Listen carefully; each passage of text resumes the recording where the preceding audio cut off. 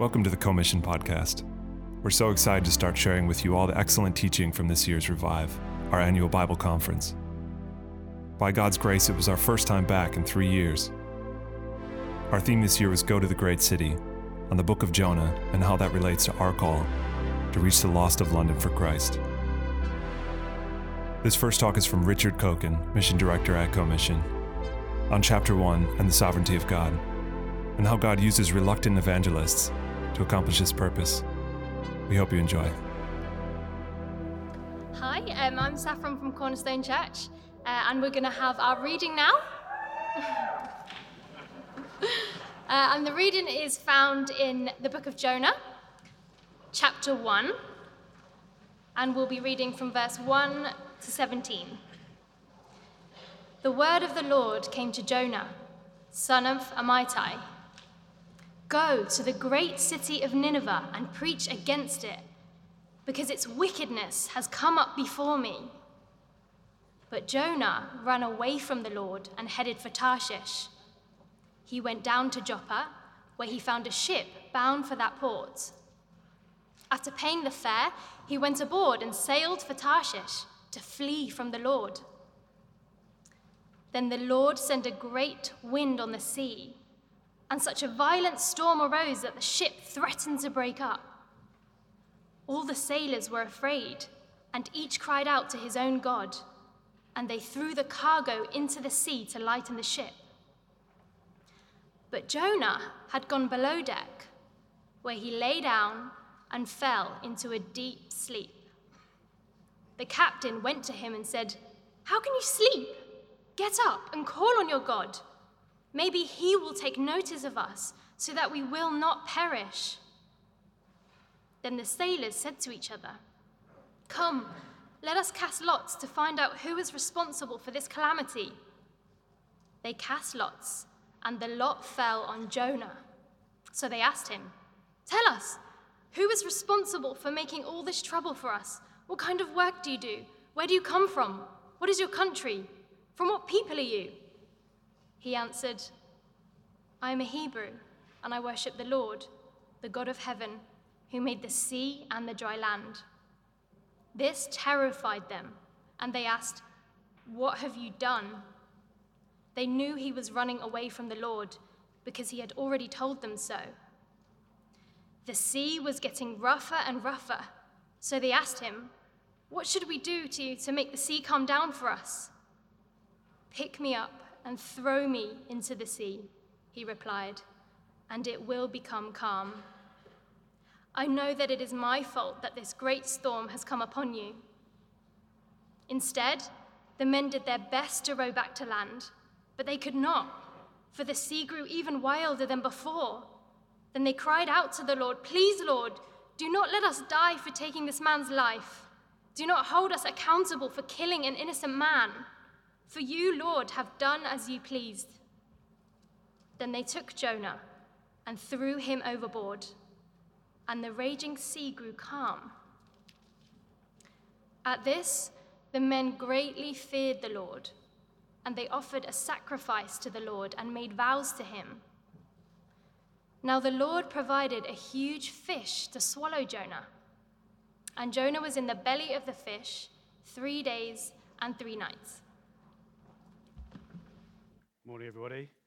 Do keep that page in the Bible open, and let's bow our heads and pray. Almighty God, we thank you that your Holy Spirit continues to speak to us today through your word, the Bible. And so we pray, please speak to each and every one of us now, we pray. Whether we're new to these things and find it all very strange, or have read this passage many times, Lord, help us to concentrate and to hear what your voice is saying here in the text. And please may we be willing to change as a result. We ask it in Jesus' name. Amen. Most of us are reluctant evangelists. The recent Talking Jesus report by the Evangelical Alliance reckons 6% of the UK are practicing Christians, but only half of us have any meaningful friendships with unbelievers, and only a quarter of us have ever shared the gospel with them. We're clearly reluctant evangelists. We're all tempted to live like chameleons, those extraordinary lizards which adapt their appearance to match their surroundings to stay camouflaged and hidden from predators. We're reluctant to live distinctly like Jesus, reluctant to share the good news of Jesus, reluctant to plant and revitalize churches in London to reach people for Jesus. Well, this dramatic little book of Jonah is God's message for reluctant evangelists like us. Because Jonah isn't about Jonah and the whale, it's about God and a reluctant evangelist. His name, Jonah, is significant. In Hebrew, it means dove, an Old Testament picture for Israel. In Psalm 68, to describe Israel as vulnerable, but in Hosea 7, to describe Israel as silly and senseless. For Jonah's reluctance to proclaim God's word to Nineveh reflects Israel's reluctance to be God's light to the nations. And Jonah's rebellion will provoke the Lord's humiliating discipline in a series of farcical events that do make him look a bit of a clown. I mean, just think of it. Swallowed by a fish, vomited onto a beach, sulking on a hill about a plant. Jonah is a warning to reluctant evangelists of the Lord's discipline, but it is also profoundly encouraging. For if God can use Jonah, he can use you and me too. The Apostle Paul reminds us that everything written in the Old Testament was written for our encouragement, Romans 15, and to make us wise for salvation through faith in Christ Jesus, 2 Timothy 3. Unlike other minor prophets proclaiming the Lord as judge, the book of Jonah proclaims him as merciful, calling his people then and now and right here today to share his cross-cultural compassion. This enthralling account of the Lord training his reluctant prophet to preach his word to the godless city of Nineveh will train us to proclaim his gospel to our godless city of London. As you'll see from the notes, Jonah is a literary masterpiece. Secular scholars get a bit seasick studying it. They find the miracle of the big fish hard to swallow. But the big fish is a red herring. This beautiful book of just 48 verses has a beautifully crafted structure to emphasize its primary themes. Jonah has a central declaration. In chapter 2, verse 9, the prophet declares, "Salvation comes from the Lord," shown in the salvation of pagan sailors from a storm, of a disobedient prophet from drowning, and the city of Nineveh from destruction. Jonah reminds us that God is a savior who wants everyone in London to be saved. Jonah has two parallel halves, chapters 1 and 2, and chapters 3 and 4. Each is arranged in three parallel sections. First comes Jonah's response to God's command to preach his word, in 1:1-3, and in 3:1-3. Next comes Jonah's interaction with Gentile unbelievers, whose leader behaves better than he does. Chapter 1, verse 4-7, it's the captain. In chapter 3, verse 4-7, it's the king of Nineveh. And then third comes Jonah's experience of God's grace. In chapter 2, verse 1-10, in a fish, and in chapter 4, verse 1-10, in a plant. The first half of the book recounts the salvation of Jonah, and its central theological statement in chapter 1, verse 9, proclaims God as creator. Jonah says, "I worship the Lord, the God of heaven, who made the sea and the land." The second half recounts the salvation of Nineveh. Its central theological statement comes in 4:2, where Jonah proclaims God as Savior. Jonah says, "You are a gracious and compassionate God, slow to anger and abounding in love." You see, Jonah and we need to learn that the creator of the whole world is also the Savior for the whole world. It's clear God gives Jonah this dramatic personal experience of God's mercy in chapters 1-2 to motivate him to give the people of Nineveh their experience of God's mercy in chapters 3-4. Surely just as our personal experience of mercy in Christ should motivate us to proclaim his mercy to others. That's what we're here for. We're not saved to live on the beach at the end of chapter 2, or to stay at Revive enjoying ourselves, but to live the second half of our story on mission. For after all, God has delayed the end of the world and placed us wherever we live for the same purpose that Christ came into the world, which is to seek and to save the lost. That is what we're here for. And Jonah has 4 chapters, each displaying different aspects of God's beautiful character and stunning attributes. In chapter 1, his holiness combines with his sovereignty. In chapter 2, his grace combines with his omnipresence. In chapter 3, his wrath combines with his mercy. And in chapter 4, his compassion combines with his providence. In admiring these magnificent qualities, the more amazed we are by God, the more passionate we'll be to tell others about him. A little while ago, my wife and I went to hear Coldplay at the Millennium Stadium in Cardiff. We couldn't stop talking about Coldplay for weeks afterwards. Isn't Chris Martin marvellous? We were saying all the time. The more amazed we are by God, we'll find it easier to talk about him. In his important book, Let the Nations Be Glad, John Piper observes, the goal of missions is the gladness of the peoples in the greatness of God. But where passion for God is weak, zeal for missions will be weak. Surely the main reason we struggle to speak about God is probably not a lack of strategy, but a lack of theology, a lack of excitement about God. So as Jonah reveals the astonishing character and attributes of God, the Holy Spirit is inflaming within our hearts a desire to speak to others about him. And Jonah has a challenging conclusion. In the Lord's final question, should I not have concern for the great city of Nineveh? These words will call us to share God's concern for London. He really cares about London, you know. By joining his mission to our city. We need to learn to love London like God does, not just concerned to transform our city through justice initiatives and the creative arts, but to save the people of our city through the gospel. And Jonah has a glorious fulfillment. Jesus said, a wicked and adulterous generation asks for a miraculous sign, but none will be given it except the sign of the prophet Jonah. Matthew 12. Jesus is the sign of Jonah. He is the resurrected preacher. For the sign of Jonah is not the fish which the Ninevites never saw, but the preacher raised by God.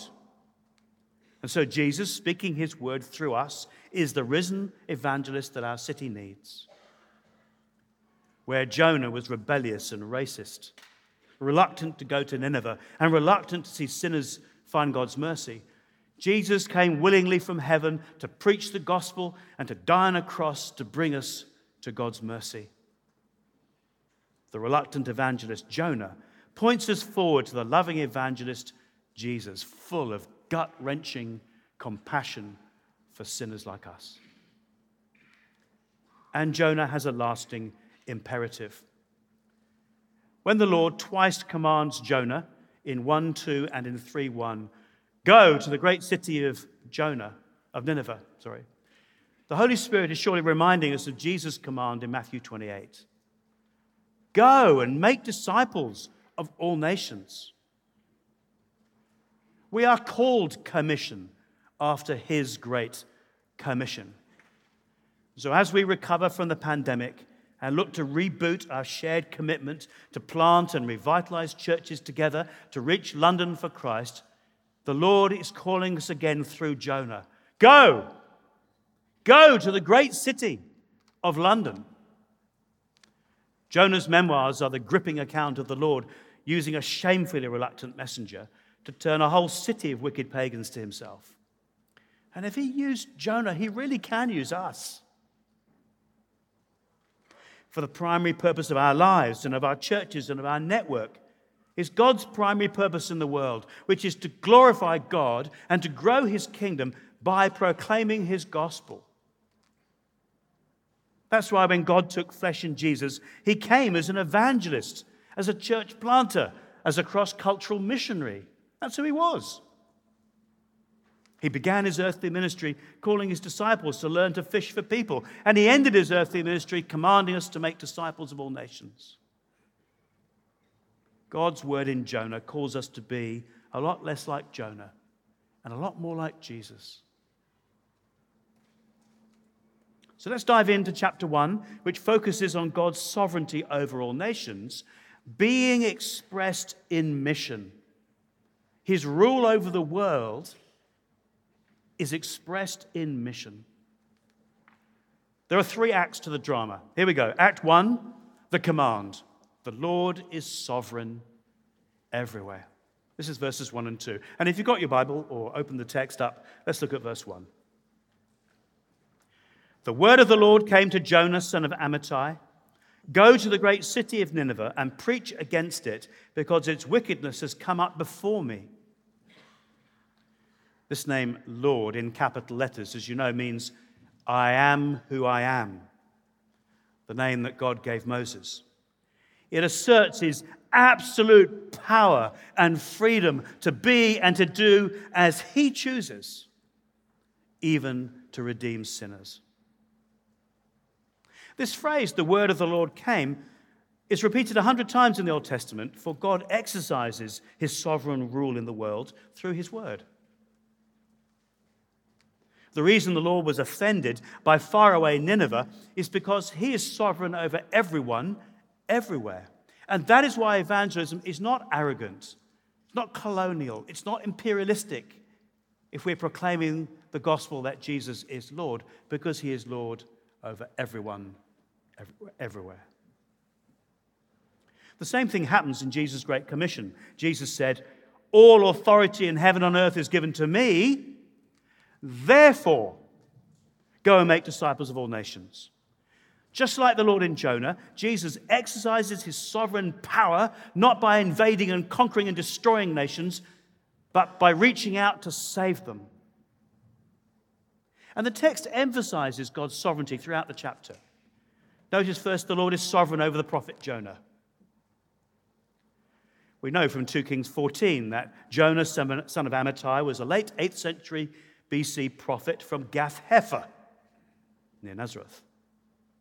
Despite the wickedness of the northern kingdom of Israel at that time, under Jeroboam II, the Lord kept a great promise he'd made through Elisha and announced through Jonah his blessing of Israel by enabling Jeroboam to extend Israel's borders in the north to their former glory. And so Jonah was the prophet associated with national glory.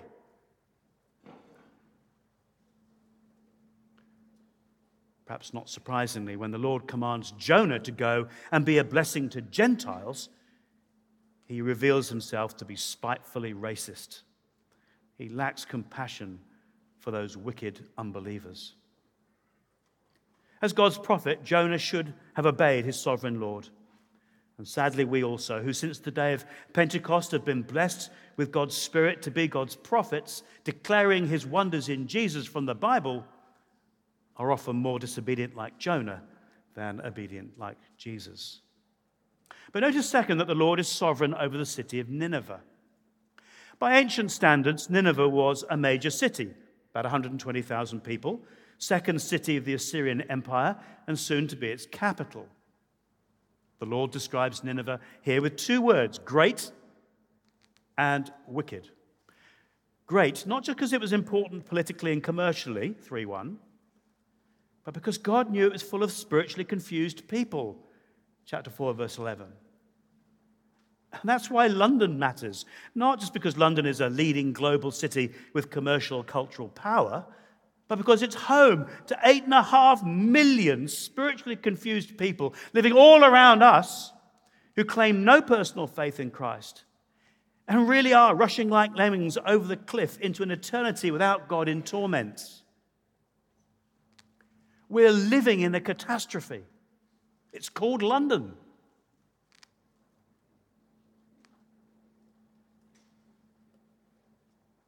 It's right to seek the welfare of our city in every way, but especially with the gospel that grants eternal welfare. And God says Nineveh was wicked. Sending Jonah there was a bit like sending us to Kandahar in the heart of Taliban territory in Afghanistan to evangelize Muslims, or to the prosperous heart of Chelsea to evangelize the wealthy. Stone carvings in the British Museum depict the savage ferocity of the Assyrians. Indeed, in just a few years, after the repentance described in chapter 3, in 722 BC, the Ninevites will revert to type and will invade and brutally crush the northern tribes of Israel. And the prophet Nahum will condemn the cruelty, the witchcraft, the commercial exploitation, the depravity of Nineveh, describing it as the city of blood. God says, verse 2, its wickedness has come up before me. Now, you know, it's often said, isn't it, that what we do in our own homes is our own business. But the wickedness of the Ninevites and the sin of Londoners today is offensive to God because we all live in his home. We sin in front of his face. And he is sovereign over everyone, everywhere, and he is offended by the wickedness of the world. And yet, isn't this wonderful? Instead of launching an airstrike, God launches an evangelist. As Peter puts it, not wishing that any should perish, but that all should reach repentance, 1 Peter 3. So while the book begins with God's word of condemnation, it'll end with words of compassion.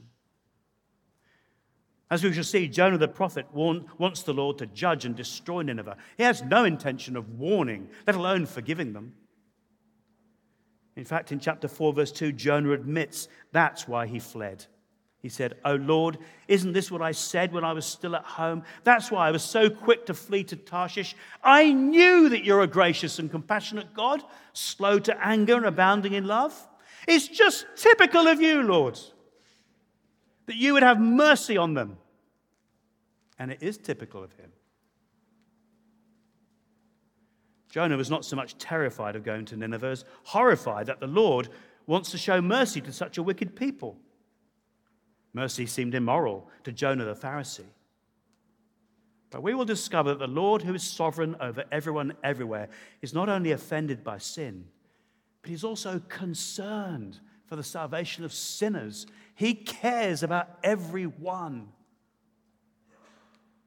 This mission to Nineveh will ensure that amongst the significant cities of the Bible, if Jerusalem is God's city of righteousness, embodying our hope of heaven, if Babylon is the city of pride, embodying our world opposed to God, if Sodom and Gomorrah are the cities of immorality, embodying the severity of God's wrath, Nineveh will be the city of mercy. Of course, London, in one sense, is a mix of all those cities. But Nineveh reminds us that our Lord wants us not only to warn the great and wicked city of London of his judgment to come, but also to proclaim, tell people about his mercy, because they don't know about it. The Lord is sovereign over London, or as Jesus put it, all authority in heaven and earth is given to me. Therefore, go and make disciples of all nations, including London. Struck me that we don't want to arrive in heaven, do we, with kind of not a mark on us. It's a bit like the clean-shirted rugby winger. I mean, about a century ago, I used to play rugby a long time ago, and I played on the wing. And I don't know whether or not you know anything about rugby. You can imagine the changing room afterwards, okay? And it's quite common in a rugby changing room that people look quite different at the end of the match. You see, there are the forwards who are the big thugs, okay?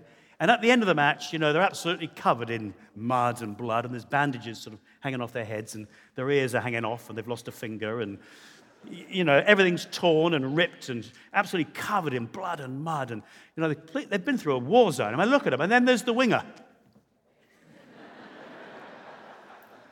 You know, completely clean, still ironed, got the creases in the shirt, you know, not a mark on the shirt at all, you know, nothing.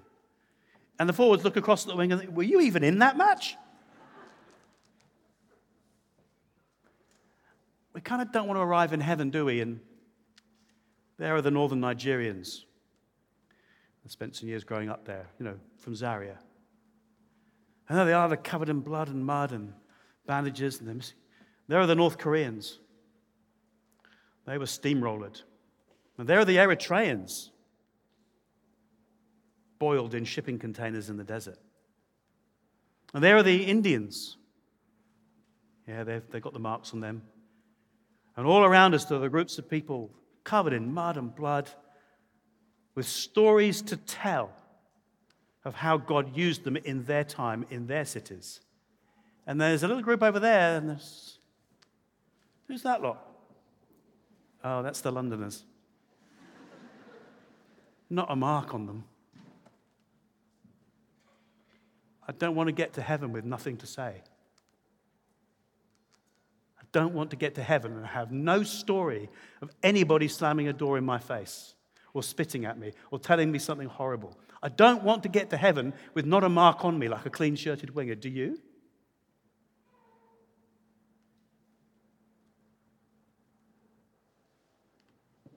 Act 2, verses 3 to 10, the storm.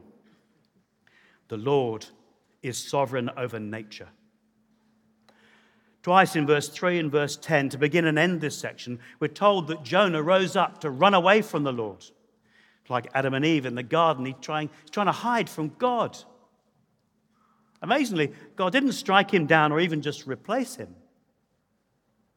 Many have observed that, like Jesus' parable about two sons, Jonah behaves like the selfishly rebellious prodigal son who flees from his father in the first half of Jonah, and then like the bitterly self-righteous son who resents his father in the second part of Jonah. Here in the first half, he's like the prodigal son. When Jonah is told to head east across the desert to Nineveh, he heads west across the sea to Tarshish, to the end of the known world. Now, knowing that the Lord is, verse 9, the God of heaven who made the sea and the dry land, that was pretty stupid, actually. Surely Jonah knew Psalm 139, proclaiming God's omnipresence, his presence everywhere. Where shall I go from your spirit? Or where shall I flee from your presence? In other words, you can run, but you can't hide from God. I wonder if there's anyone here who in their hearts is trying to hide this weekend, trying to run from God. You'll never get away from God. He cares too much about you to do that. Don't run from him, run to him. Even this weekend, resolve that instead of running away, you're going to turn around and run back to him and pour out everything to him.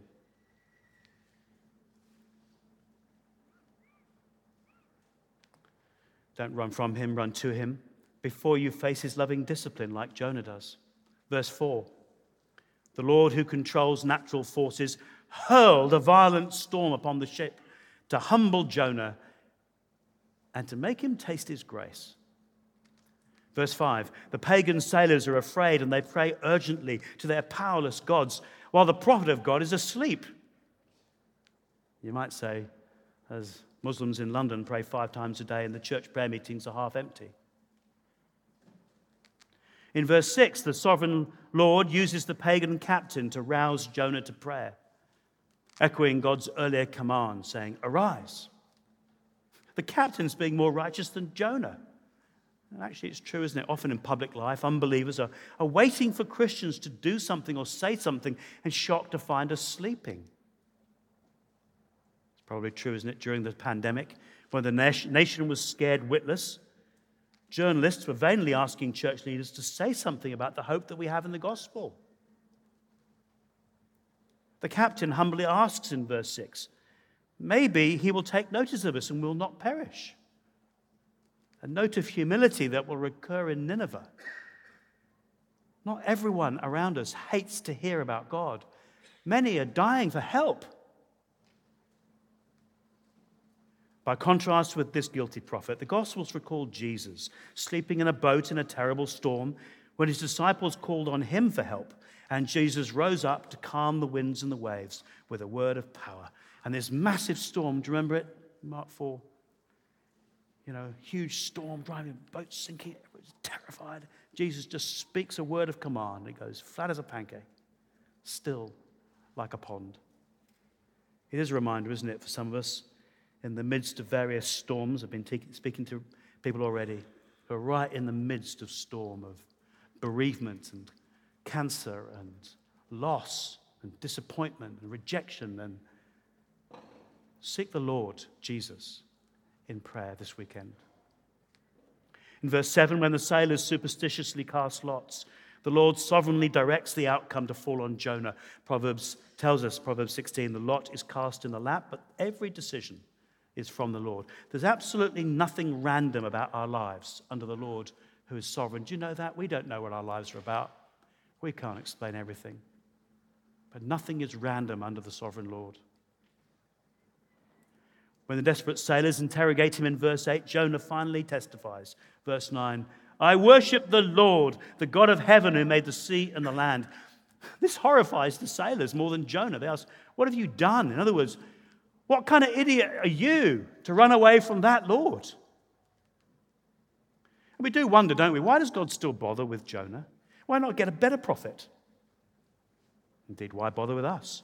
Why not just send down an army of angels or drop some Bibles from the sky, surely? Well, first, because he wants us to learn to be evangelistic like Jesus.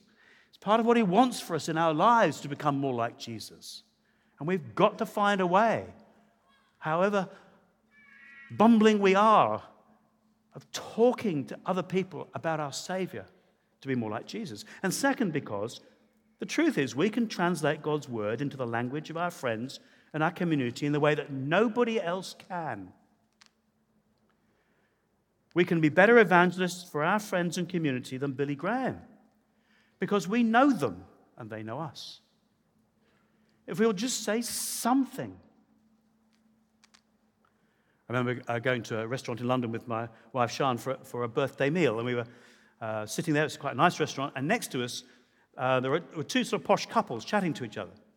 And they were kind of like trading stories of places they'd been in the world. You know, it was one of those kind of, we've been here, and we went there. Yeah, of course, we were there. And it was kind of, all very exciting. So on. And then one of the women in the group just dropped a bombshell. She said, I could overhear. I know I wasn't supposed to, but I could. And she said, I've started going to church.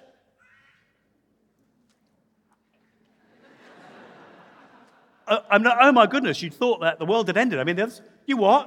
I started going to church, she said. Actually, it's changed my life. And these friends said, oh, how? What's happened? And then she started talking about what had happened in her life. And I thought, isn't that brilliant? What a brilliant way to talk about Jesus. I don't know about you. Isn't it true? People don't like being preached at. But everyone has the right to share their story. You have the right to share your story. And you're allowed to say to your friends, to your colleagues, to the people in the office, yeah, I go to church, actually. It's changed my life. Oh, what do you mean? And off you can go. Talk about Jesus. So the Lord persists with Jonah as he persists with us. But he does hurl this storm of discipline because he loves his children too much to ignore when we rebel. Proverbs 3 says the Lord disciplines those he loves. And Hebrews comments, endure hardship as discipline. God is treating you as sons. Hebrews 12:7. But the honest truth is, I have to say this to you, if we keep ignoring God's great commission, if we just give up evangelism and give up trying to plant and revitalize churches in order to reach people, we really can expect our loving Heavenly Father to bring us some loving discipline. But don't you love how the sovereign Lord uses Jonah's simple testimony to save these pagan sailors? While Jonah is actively trying to escape from evangelism, the Lord sovereignly uses him to accomplish it. Although, of course, he's actually unaware of it because he's thrown overboard. You see, God's mission to all nations is like a runaway train. Rather than trying to get off it, which you could cause some damage, we're better off joining in and enjoying the ride. It's worth us practicing our gospel testimony, ready for the opportunities that he sends. So instead of I'm a Hebrew, I worship the Lord, you say I'm a Christian, and I worship Jesus Christ as Lord. Jesus, the crucified Galilean, Christ, the long-promised Savior King, the Lord, the risen and ruling divine King of all. You never know how our evangelistic Lord can use evangelistic conversations, even conversations under pressure, the most unlikely of places. I've mentioned before a chance conversation I had with a man called Julian when I was working as a lawyer. Here's one of the great benefits, by the way. Should have said this. One of the great benefits of working in an office is that usually surrounded by non-Christians. It's fantastic. Opportunities over every conversation. Anyway, this chap, Julian, came in, and it was Ash Wednesday, and he was a Roman Catholic, and he had some ash on his forehead. And so I did know it well. We were kind of friends, but cheekily I said to him, "Oh, there's a dirty mark on your forehead." And he said, "Yeah, it's Ash Wednesday. I'm a Catholic." So this is me, my character. It's not yours. I said, "Okay, so you know lots about guilt and not much about forgiveness, then." And he said, "What?" I said, "Sorry, I thought that was what being Roman Catholic meant. Lots about guilt and not much about forgiveness." And in God's sovereignty, we had lunch, and he gave a few lunches. I paid. And he came along to church, and by God's grace, he was converted. And I lost track of him until just a few years ago. I got a random email, and it turned out that he has gone to Malawi, rural Malawi. And we got in touch, and we had a Zoom call 2 years ago. And wonderfully, he's planting churches and evangelizing the poor of rural Malawi. He baptized 3 new believers every year. Isn't that wonderful? From a chance conversation. Yeah, praise God for that. Chance conversation, grubby mark on his forehead. And we laughed about it on Zoom, of what God has done through that conversation. Our Lord is sovereign over nature. He's sovereign over chance conversations. Take the opportunities when they come up. Tell your story.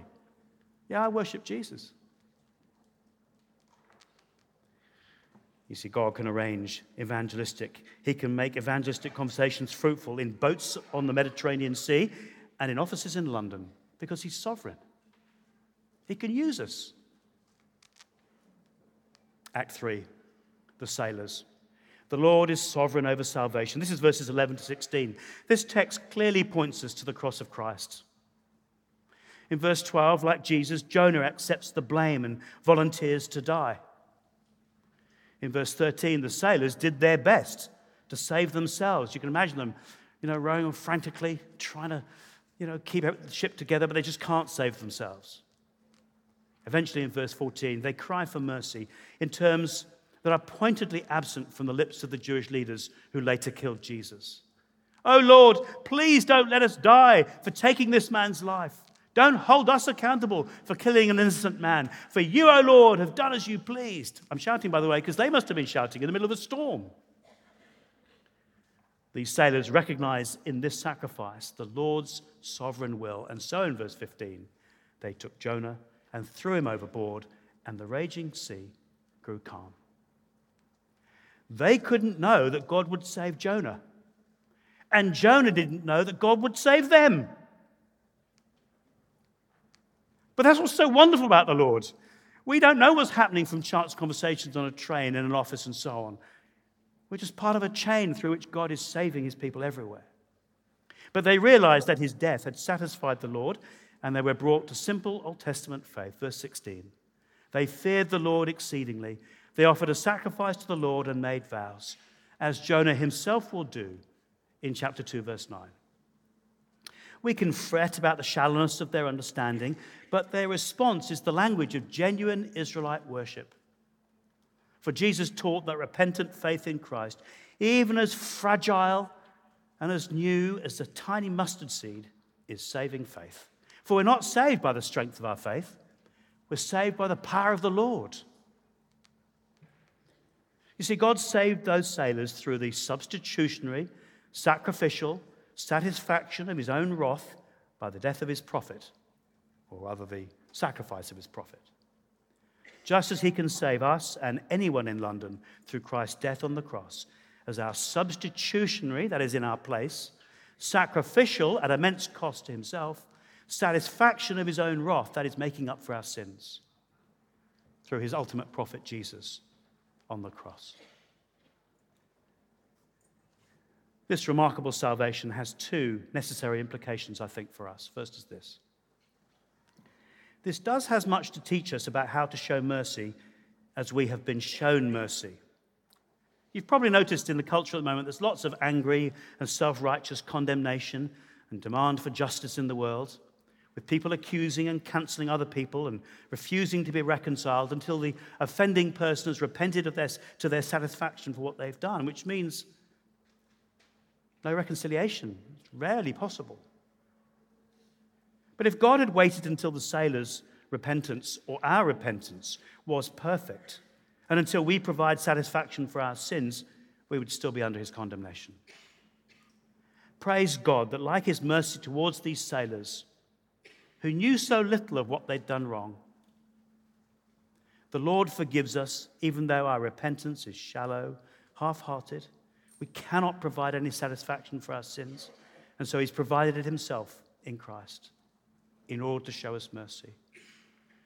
So it seems to me, while we seek justice for others, and it's good to work for justice for others, insofar as it's up to us, let us turn the other cheek, as Jesus said, to forgive as we have been forgiven. When those who've hurt us are trying to repent, shallow though it may be, without expecting full satisfaction. For Jesus said, if you forgive other people when they sin against you, your heavenly Father will also forgive you. But if you will not forgive others their sins, your Father will not forgive your sins. This passage does teach us how to forgive when someone is trying to show their repentance, even though it's baby repentance. Thank the Lord that God forgives us, even though we hardly know the depth of our sin. But above all, Jonah chapter 1 proclaims the marvelous news that the sovereign Lord of heaven and earth, who created the sea and the land, can graciously exercise his sovereign rule in the world in saving sinners of all nations through the clumsy testimony of a reluctant evangelist like Jonah and like you and me. Because Jesus has died to satisfy his wrath for their sins. And so, like Jonah, we must go. We must go to the great city of London. We must go back from Revive to pray for opportunities, to look for opportunities to tell our family and friends, neighbours and community about the Lord that we worship. To be part of a church plant or revitalization if we can. For the Lord is the sovereign evangelist. If he can use Jonah, honestly, he can use me and you. The risen Jesus, now sovereign over the world, sovereign over London, and sovereign over our lives, we sing our hearts out, Jesus is Lord. Well, let's live like it. For he has commanded us in his great commission, which gives us our name. Go, go, go to the great city of London. Make disciples of all nations for me there, from amongst your friends and your families. And what a joy when someone that we know turns to the Lord. There is no greater joy in all the world than when a friend or neighbor or colleague comes to Christ. And if God used Jonah, he can use us. Go to the great city of London and make disciples of all nations for him. Lord Jesus Christ, risen from the dead, we hear your command to go. Please have mercy upon us. Please forgive us where we have failed to take the opportunities that you've given us, where we have disobeyed and run away. And Lord, now by the power of your Spirit through your word, please, would you stir within us a confidence in you that you are sovereign. And as we've thought about those we could speak to, friends, neighbors, colleagues, please would you give us opportunities, give us conversations where we can say something of how we worship you. Because you are the risen Lord, and you can use us to bring people to eternal salvation. Please may this conference not just be another time away singing and enjoying ourselves. Please may we resolve even now that we will go back willing to obey you, to look for our opportunity to make disciples of all nations. We ask it in your name and in your glory. Amen. Thanks for listening to this episode. Stay tuned as we continue to share talks from our time away together as a network. We'll also hear seminar talks on adoption, dating, identity, generosity, and remaining in the city for the gospel. See you next time.